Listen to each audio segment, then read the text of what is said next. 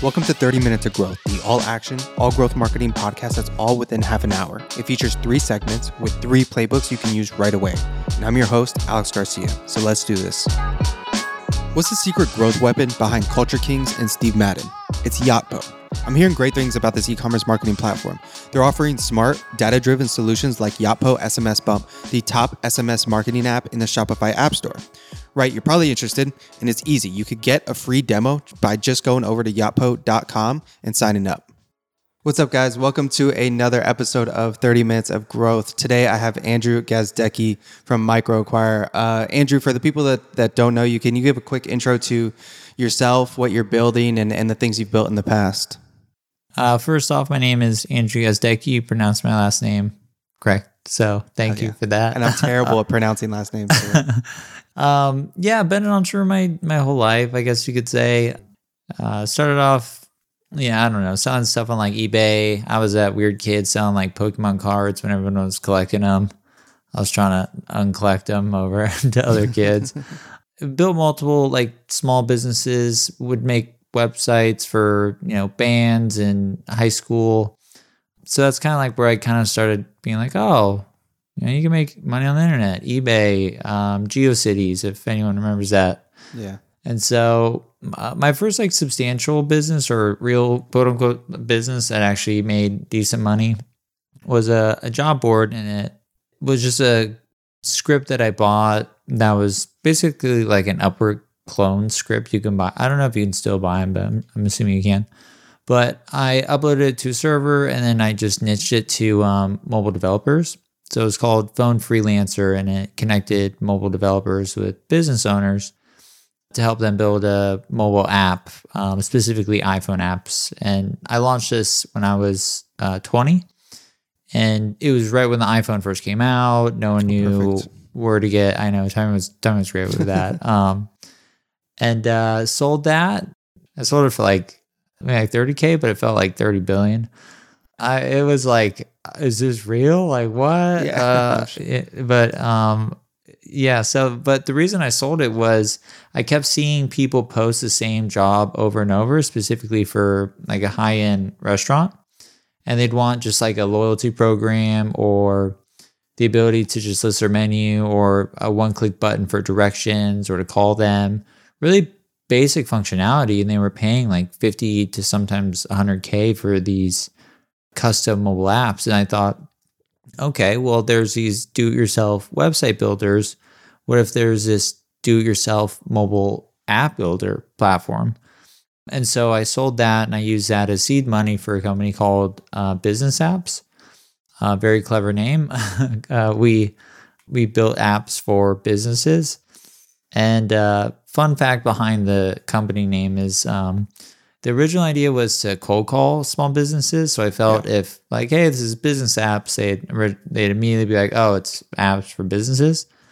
And grew that for about 8 years, and then sold it to a private equity firm when I was 29. And then just to give some texture on scale of the first business, we were named to Inc. magazine's fastest growing companies 2 years in a row, number 52 and like Amazing. Number 91. It was just like a rocket ship. I wrote a book about it. It's called Getting Acquired, if anyone wants to check it out. And it was such a weird experience going from like no job to this like fast growing. It was a total right place, right time business. But the secret behind that was selling to a small business is brutally hard, I say. It's an in-person sale. You got to talk to the owner. There's a lot of trust. And so we built these global partnerships with all these different web agencies and even public companies all across the world. And they'd white label our software. And then we would just focus on this really advanced app builder. And they'd use it to build apps for all their customers as like a semi-custom solution. So we even sold our product to custom mobile app development shops. So once I exited that business, I started a crypto company, and that company was called Altcoin. We were trying to speed up times on the Ethereum blockchain using a layer 2 sidechain solution. Super, super technically complex startup. Like, I wish I took a break, maybe never started that one, but made some progress. basically built out the first use case of that was going to be a security token exchange. But to launch a security token exchange, there's a lot of regulatory stuff you have to get past with SEC. And we didn't want to go through that. The crypto markets were crashing. And so we sold that to a company called BNK to the future. And then, right now I started a company called MicroAcquire, and I help start founder seller companies completely free. Awesome, dude. Well, I appreciate you giving the rundown on how you got to MicroAcquire, because one, it's funny because there's so many people that here in Austin that I know that literally always sending me different businesses that they want to buy, et cetera, using MicroAcquire. So it's awesome to have you on. The first topic I want to dive into is, so you've put out a few tweets that's like, for example, in the early stages of your startup, focus way more on sales, marketing, distribution than product. The other tweet says, startup founders need to focus on sales and marketing more than product today. Times have changed. So let's say I'm just building a startup, right? Like very early days. What would be the first few things that you would do marketing wise? I would go on every single podcast and just tell my story. I'd reach out to every single podcast and have a compelling story, not one made up, one, why'd you start the company? Who are you? What's your background? Why does this company need to exist? Second thing I'd do is I would submit the startup to every single startup directory. There's a ton of them, like Product Hunt, Startup Lister, Beta List. There's a lot. I mean, that's just free exposure and just building in public. That's probably the top 3 things I do. If you're not focusing really on product at the beginning, would you use like your learnings through your marketing to influence your product? Absolutely. Yeah. I mean, I always say marketing is just sales at scale. Like those tweets that you're mentioning, marketing today is kind of shifted in a way where I believe, you don't want to market features and really what your company does too much. You want to become, subject matter expert in your field. And what I mean by that, I'll give you an example. So let's say you're selling to people like VP of sales. So you want to teach a VP of sales how to be better at their jobs. So the next time they're looking for a solution, your name pops up because they have gotten so much value from you. So you just give so much value over, social media, over content. And then through that cadence, as you're, delivering value, you can have an ask in return. So you deliver value, then you can market your business like, oh yeah, I do this, XYZ. So it's just like one kind of thought I have is just give as much value as possible to customers. Another tip would be, if you're a little more advanced on the sales and marketing side, is spinning up a big cold outbound email campaign. This is a little more complex. You need to buy a bunch of domains. You got to warm the domains up. You got to get a list of qualified leads. That can be a really good way to get in front of customers quickly to see if really validate the business before you build the product. And then, just basically getting active on social is another one I'd throw in there. What would have been some of the best practices for you in building in public, from going from not even knowing that you're doing it to now doing it well and using it to scale MicroAcquire? I always like marketing that doesn't feel like marketing. I always like to say like MicroAcquired, like turning my company name into like a verb because I think it's, funny. Memes, making people laugh, I think that's the stuff that people remember. Because when people make purchases, they do it with the emotional side of their brain. And so if, again, if you've added value, you've made them laugh, you've stood out, and you're not running the same marketing playbook as everybody else, that can be really, really powerful. And that's what I'm always thinking about in terms of marketing is, what can I do differently? What is everybody doing now? And then what's the exact opposite of that? And then I'm going to do that. And just understanding that, building startups, I think a lot of people lose sight that, you build a startup, and this is why I'm so big on distribution and sales, is because you build a startup, let's say it solves XYZ problem, and there's 3, 4, 5 other companies that solve XYZ problem. Yeah. But what you're really competing for is customer attention. You're really competing against thousands of other startups. And so, you want to really build a brand that, people share, like you just mentioned, people share MicroAcquire deals. Like, you want to build a brand that people talk about, that people share, and that can really be like the most powerful way to build your business. And it's hard to do. And, the key there is just being consistent. I mean, just doing it for years and years and years. Yeah, I think that's something that's so overlooked. Nowadays, it's like a lot of people are hoping almost to go viral instead of actually just doing something consistently with then viral hits, sprinkled in between. I would say if you can't commit 5 years to a venture, just don't do it. And that's not saying don't do it if you can't do 5 years. It's just, I guess put a better way. Be patient. You read about startups getting to $1 billion valuations in 2 years and stuff like that. But those are the outliers, and most startups aren't special. And I think, when you have a mindset of, my startup isn't special, and you got to work really, really hard, and you accept that, and then you turn it into like this fun game where you start to find there's so many different, this is another maybe just off the cuff tip, but there's so many different ways to market your business. I would focus most on the one that you enjoy the most, because you're going to be the best at it.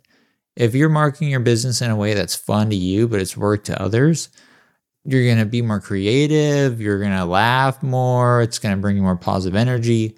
And then that ties right back to consistency, because like if you absolutely hate working out, it's going to be hard to get up in the morning, or whatever analogy you want to use. So that's maybe another tip, is find out like what part of marketing you like to do and then focus on that. Yeah, I almost always say like as well as just focus on one channel. At the beginning, like find the channel that you actually like to be on, to consume content on, and that you like to create on, because that's where you're gonna do best. Instead of trying to master 5 channels at one time, you could be really good at one and create this audience. You could create this loyal fan base on one, and then scale from there, and then use that as your distribution channel. I could not agree more. Yeah, I think if you spread yourself too thin, you want to be great at few things rather than good at just a bunch of things. Let's be real. Growth is the number one priority for e-commerce brands. But that only happens when you're providing a cohesive customer experience, and that's where Yotpo steps up. With brands like Culture Kings and Steve Madden, already big fans, Yotpo strengthens your relationship with customers through smart, data-driven solutions like Yotpo SMS Bump, the top SMS marketing app in the Shopify App Store. Plus, this platform integrates with the tools you use every day and is available on all major e-commerce platforms like Shopify, Salesforce Commerce Cloud, Adobe Commerce, and BigCommerce. Sounds good, right? So head over to yotpo.com for a free demo. The second topic I want to get into, and you and I have spoken about this before, was beef marketing. So I loved this when you did this, I don't know if it was like 9 months ago to a year roughly, but you created this beef between MicroAcquire and TechCrunch that took over Twitter like for a while, right? Like it wasn't just like a week thing. It was like going back and forth, sharing DMs, like these like one-liners on Twitter, like, why don't you guys just hire me and I'll do everything for you, etc. But then on the back end of it, you launched your own publication, right? Bootstrappers. During this, was that the plan all along, was like to create this beef and then to create the hype for Bootstrappers? Or were you just like legitimately pissed at TechCrunch, and then because of it, you like took matters into your own hands and launched Bootstrappers? A little bit of both.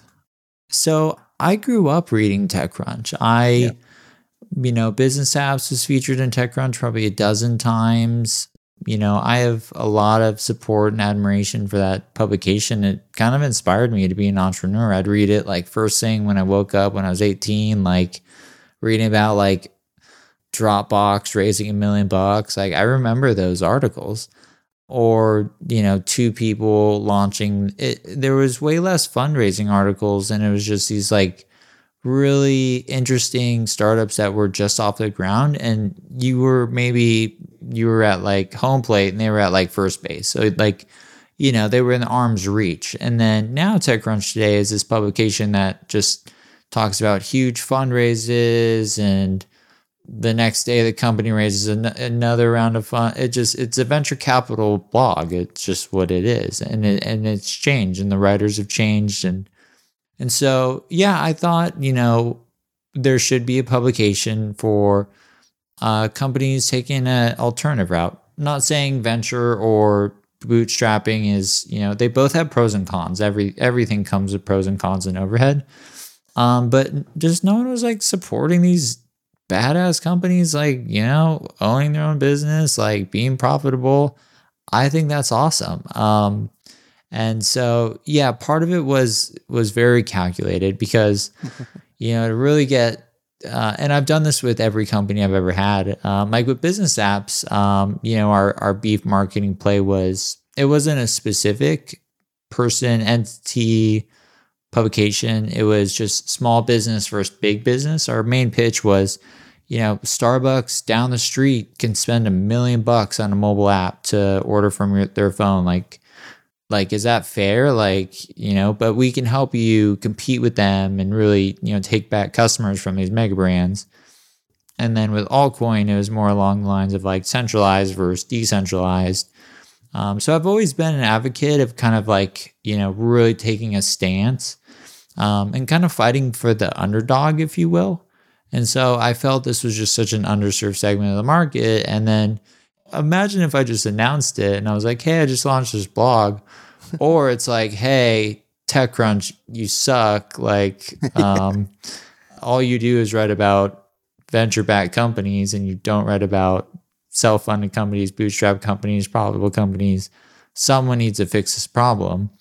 And yeah, it was kind of fun. They're never going to write about MicroAcquire, but yeah, it was definitely something I believed in. That's another part about beef marketing is you got to believe it. Like if you're just doing it just because like, oh, this is going to be a good marketing strategy. Like I truly felt like, that publication had shifted from what it used to be over towards, the other end of the spectrum of startups, which is just, the venture-backed businesses. And so, yeah, it was kind of definitely calculated, but also something I truly believe needed to exist just for the startup ecosystem. Because, with younger entrepreneurs just reading about fundraisers and this is how you become successful as an entrepreneur, they think that's what being a successful founder is, building a billion-dollar company, et cetera. And it's not. You can build like a 500,000 a year company and you're wildly successful. Yeah. And that's super awesome and should be celebrated. And so that's what I was trying to really bring to light. Was there a tactical approach like on your end where it's like what was kind of your playbook to do this before launching Bootstrappers? Well, I mean, just point out the biggest publication in the art. Like, hey, let's throw some shots at them and see if we can get, some people to agree with us. And then it just started picking up momentum because we really were striking a chord in the startup community where people really agreed with us. But it wasn't like a play-by-play, like, okay, this is what we're going to say. It was kind of just me from my iPhone, like, hey, here's something I think is really funny. Yeah. My favorite one was, like, I wrote something like, I highly recommend TechCrunch. They're a fantastic PR firm for venture capitalists. Yeah, that was my favorite one. I mean, that's what they are. Like, and it's not, and I even like DM'd or like you can go and see tweets between me and some writers. And I even asked, I was like, okay, so if you like, they're like, it's not true. And I'm like, what's the percentage of bootstrapped or non-funded startups you've written about over the past year? And just crickets. And it's like, okay, you've said enough. Someone that did this really well, I think it was 2007, 50 Cent and Kanye West. They did a contest where, so they I think they like performed at some music awards, and then they basically created this content and they created like this fake beef where they were like, we're both going to launch the same or an album on the same day, and whoever sells the most albums has to retire. Like, and that was kind of their whole, and then so they created this whole feud setting up for, I think it was when Kanye dropped like The Graduation and 50 was dropping, I think his Curtis album. And and so they did this whole like just beefing for like 6 months before dropping the album. Kanye destroyed him, but it was still like this like so much coverage, so much PR, etc. And it's very similar. It was like these enemies, and then Kanye's loyal fans are pushing the album. 50's most loyal fans are pushing the album. So it's like, I think there's a lot of lessons for startups in there. It's just you could look at how other individuals or companies have like used beef marketing to kind of just create a very loyal fan base, right? Like you could really create a community outside of something like this. And then, yeah, you really just building out loyalty. The one tip for anyone listening to this that I would add is keep it civil. Like, there is a line to be drawn. Don't ever make it personal. Don't ever personally insult someone. It's okay to have opinions and say just kind of funny stuff, but nothing that's going to like, you know what I mean? There's like a line. You just don't cross that line, essentially. The third topic I want to go into is again, related to bootstrappers. And that's about building a media arm. And companies and startups building media arms. And I mean, you see, for example, HubSpot, when I was at the Hustle, acquiring the Hustle and then building their own media or acquiring their own media arm. For a startup now, do you think it's essential to build a media arm or do you see it more as a competitive advantage? I wouldn't say it's essential, but man, is it such a competitive advantage. Yeah. Because, I mean, bootstrappers.com, so MicroAcquire, we help mainly bootstrap startups sell and get acquired. We do work with a lot of venture-backed businesses and really startups of all shapes, sizes, fundraisers, whatever. But we prefer to work with bootstrap startups because they're the ones that get the least amount of optionality when it comes to selling their business.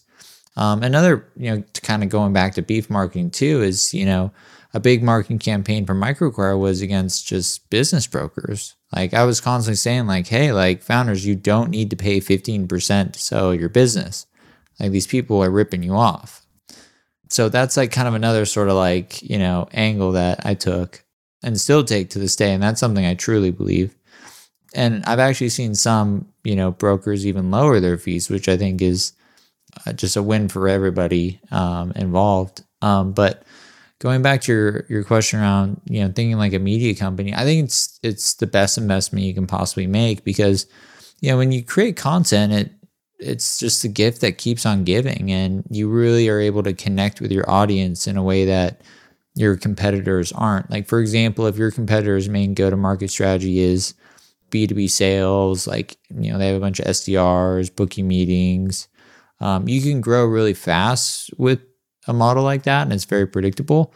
But if you just add on like a media component and you have air cover over your sales reps, and so what I mean by that is everyone's heard of your brand, everyone admires your brand because you've added value, you're really not asking for anything in return.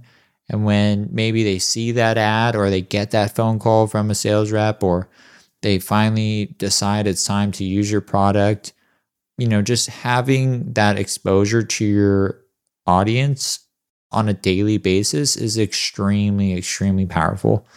And that's how we operate at MicroAcquire. I say, to my team all the time, like our marketing strategy is to be a media company. We want to create content. It's not sexy, but sometimes doing the unsexy stuff is what pays off the most in the long run.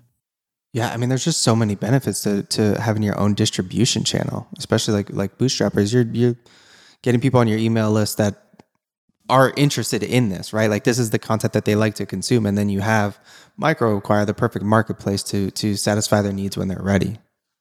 Yeah, when you can combine it like a media platform, or a publication, and the way I would discern like a blog and a publication is a publication like really tells like long form like stories, and it takes like probably 2-3 days to get a post up, and a blog is kind of like just general topics.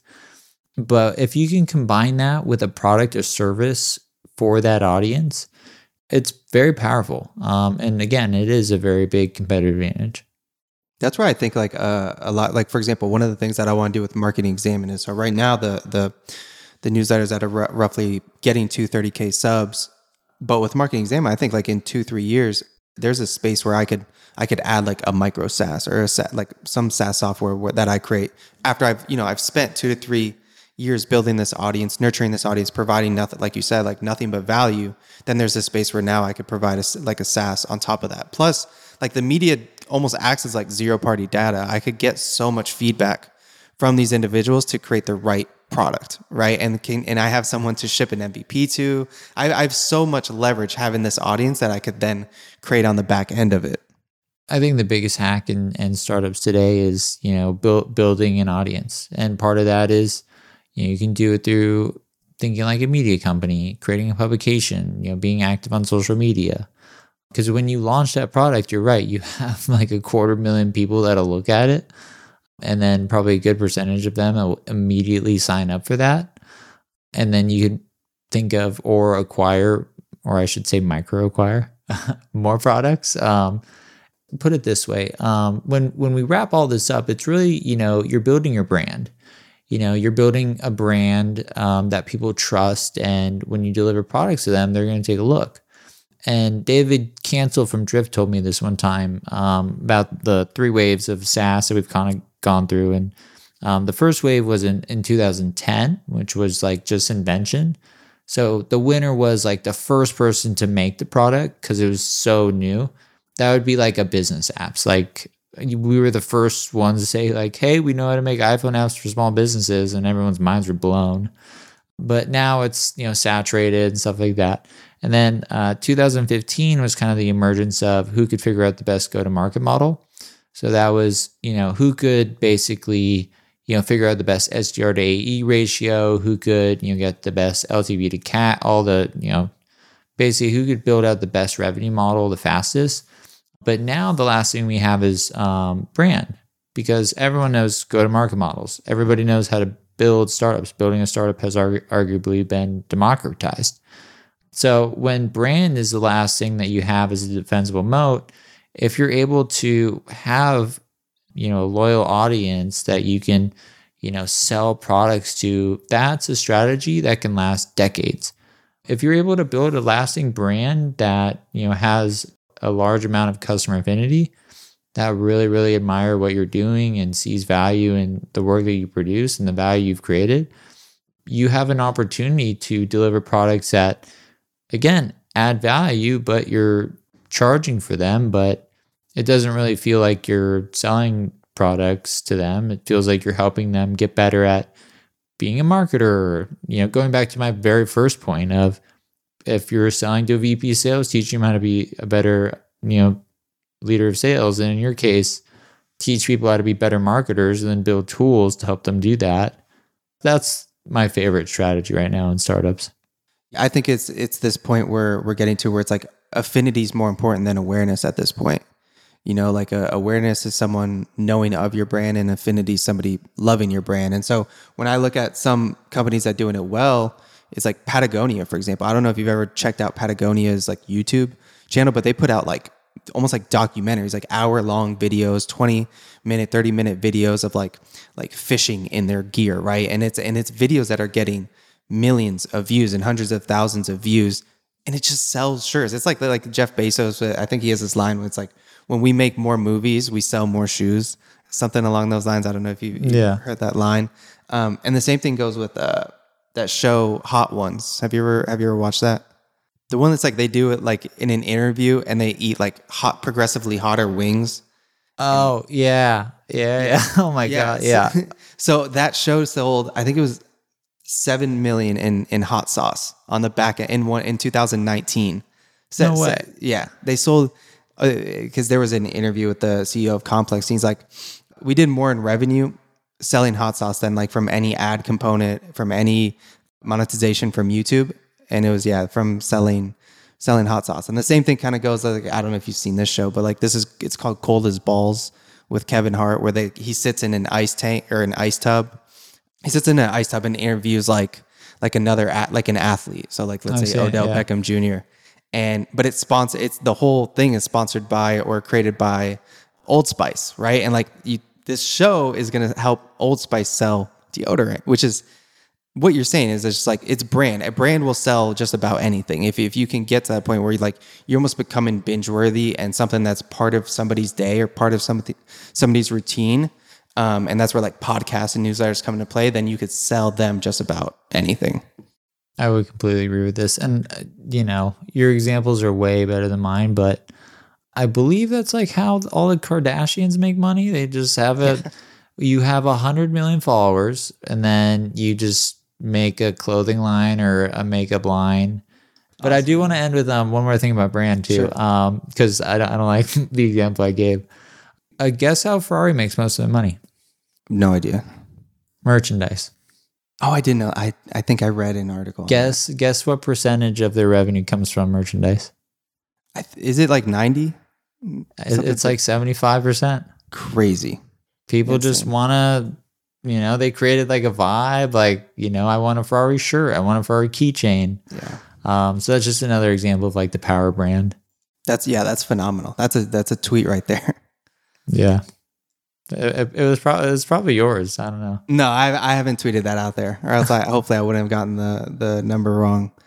But man, I really appreciate you coming on here. We'll have to run it back, and excited for everything that you're doing. And for the people that are tuning in, where can they find you? Where can they read Bootstrappers, etc.? You can follow me on Twitter if you can spell my last name right, Gazdecki, or MicroAcquire.com or Bootstrappers.com, or just feel free to shoot me an email, Andrew@MicroAcquire.com, if I can help in any way. Awesome. Well, I appreciate your time, man. Thank you. Yeah, thanks for having me on, man. Thank you for tuning in to 30 Minutes of Growth. If you want to hear more all-action growth insights, be sure to subscribe on Apple, Spotify, Google, or wherever you get your podcast so you can hear our next episode first.